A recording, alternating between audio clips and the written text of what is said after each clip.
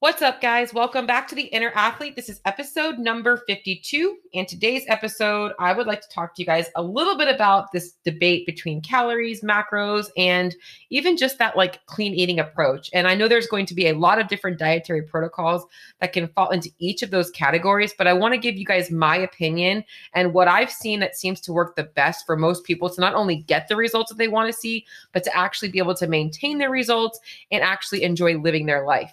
But before I get into today's episode, I do want to stop and just give you guys a little bit of a heads up on a challenge that I have coming up in my free Facebook group. There is going to be a $500 prize for somebody in this 21-day challenge, and it is completely free for you to sign up. So if you are not already in my More Than Macros Facebook group, I would head on over there. There is going to be a link in the show notes for that.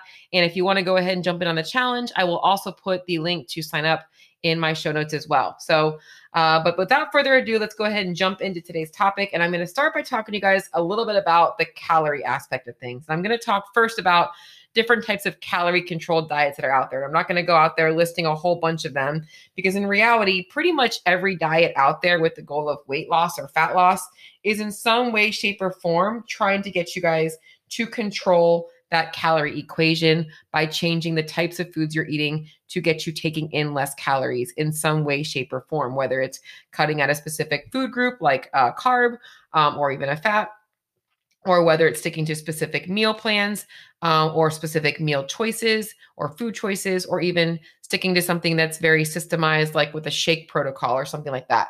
But this calorie equation is something that at the end of the day, all of these diets are trying to achieve. However, there is a school of thought that the calories in and calories out is the only thing that matters. So let's talk about that calorie equation real quickly before I dive into that. So you've got three states of energy balance. You could be at a calorie surplus where your energy in, meaning that you're eating more food than you're actually burning, that's going to cause you to gain weight.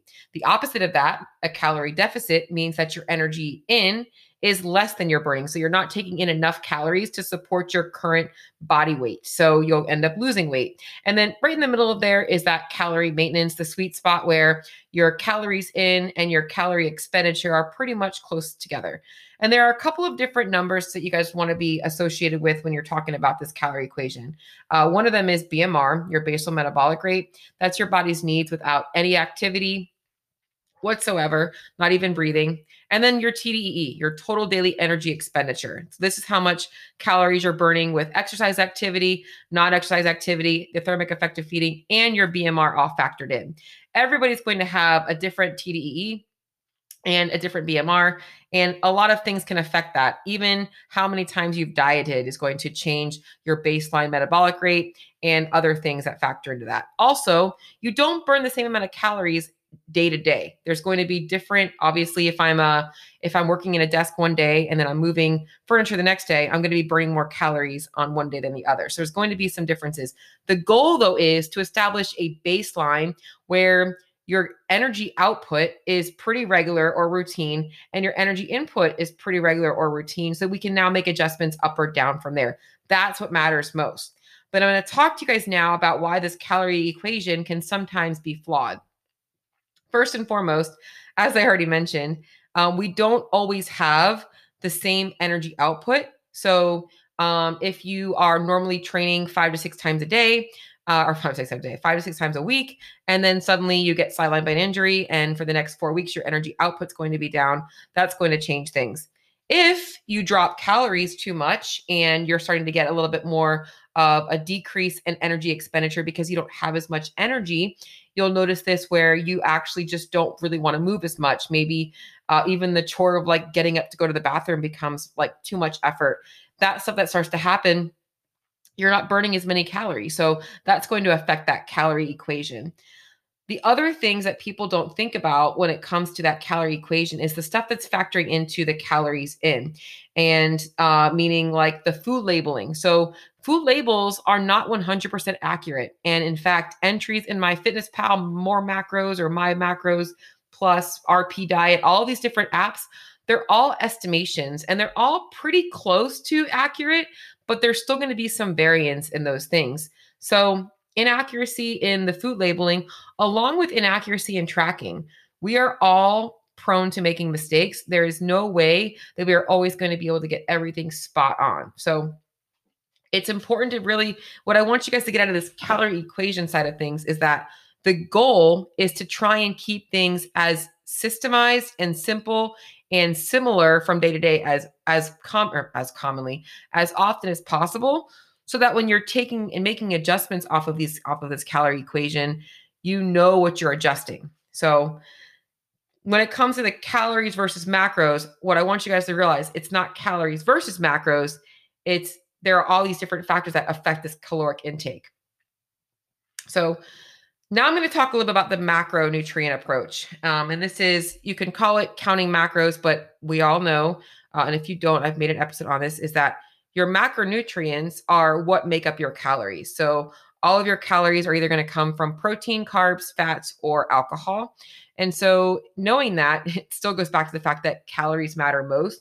However, macronutrient balance and breakdowns are going to matter for a couple of things. First and foremost, your mental sanity. So making sure that you're getting enough of the nutrients that you enjoy eating, making sure that you're getting enough of the nutrients that you need for your lifestyle, for your activity level, your choice of training, all of those things, and getting in enough protein. These things also are going to play a factor into your calorie equation as well, because they do affect the thermic effect of feeding. So different macronutrients are going to require a little bit more energy to burn off than others. So if I go from eating a very processed diet and going into eating a very whole food-based diet, it's going to change my calorie expenditure by just increasing the thermic effect of feeding. So I'm burning more calories just to digest those nutrients. So that's another factor into this macro thing. And then the last thing that I wanted to kind of talk a little bit about is this clean eating one. So I've talked calorie equation and how that kind of works in with the macros. But what about just maybe you don't want to be a counter? Maybe you're like, Cheryl, I just don't want to get into tracking my food. I don't want to get into macros. There's this clean eating approach. And I'm going to start by saying I actually should almost reverse these a little bit, because when I'm working with a client, when I first start, I have to know where they're starting from. And I do believe that a clean eating approach, whether it's a paleo approach, a Whole30 approach, or what you want to call just clean eating in general, but sticking to foods that are primarily one or two ingredients, mostly coming from the ground, or we can find them naturally roaming in the fields or being grown in nature. Those are what should make up the majority of our diet. And then we should be adding things on top of that. So when it comes to calories versus macros versus clean eating, what I personally think it should look like is clean eating should be the foundation, meaning that that's where the most of our food should come from. Sticking to lean proteins, lots of veggies and fruits and starchy carbs, root vegetables, adding in some grains and some dairy and some other foods, and then sprinkling in those fun foods that we enjoy, adding some dressings and stuff like that. They're going to make our foods more flavorful and more enjoyable. And then we should be balancing those clean foods, mixing in those maybe a little bit more fun foods with a calorie count and macronutrient balance that actually allows us to achieve the results that we want. So when it comes to a debate between calories versus macros versus clean eating, what I want you to realize is that, in my opinion, I don't think there is a debate. What I really think is that they all go hand in hand. And that in order for you to live the life that is going to allow you to maintain the results, feel your best, have the most energy, get the best gym performance, look your leanest, I do think that all three of these things go hand in hand. Now, I'm not saying that you cannot focus on a solely calorie-focused diet and be successful. I am simply saying that there are going to be some unfavorable things that might happen on a solely focused calorie deficit.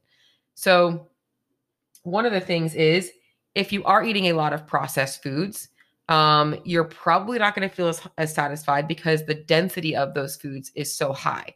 And so the amounts of them that you can eat is so little that it almost becomes a tease, and you end up overeating them. So those processed foods tend to be a little bit easier to overeat. Just a macro focused approach is the same thing. If I'm only focusing on macronutrients and I'm not focusing on the quality of those macronutrients, I'm not going to feel as satisfied. And also, I might be doing myself a disservice by not optimizing things like my hormone function, brain function, and all of these different things. our body needs nutrients. Our body needs nutrients on top of just energy. Our body is looking for different things that are going to help our bodies run smoother. So I do think that a diet focused on getting in enough nutrients, not saying that it can't include some of those fun caloric foods, but that should be the base of it.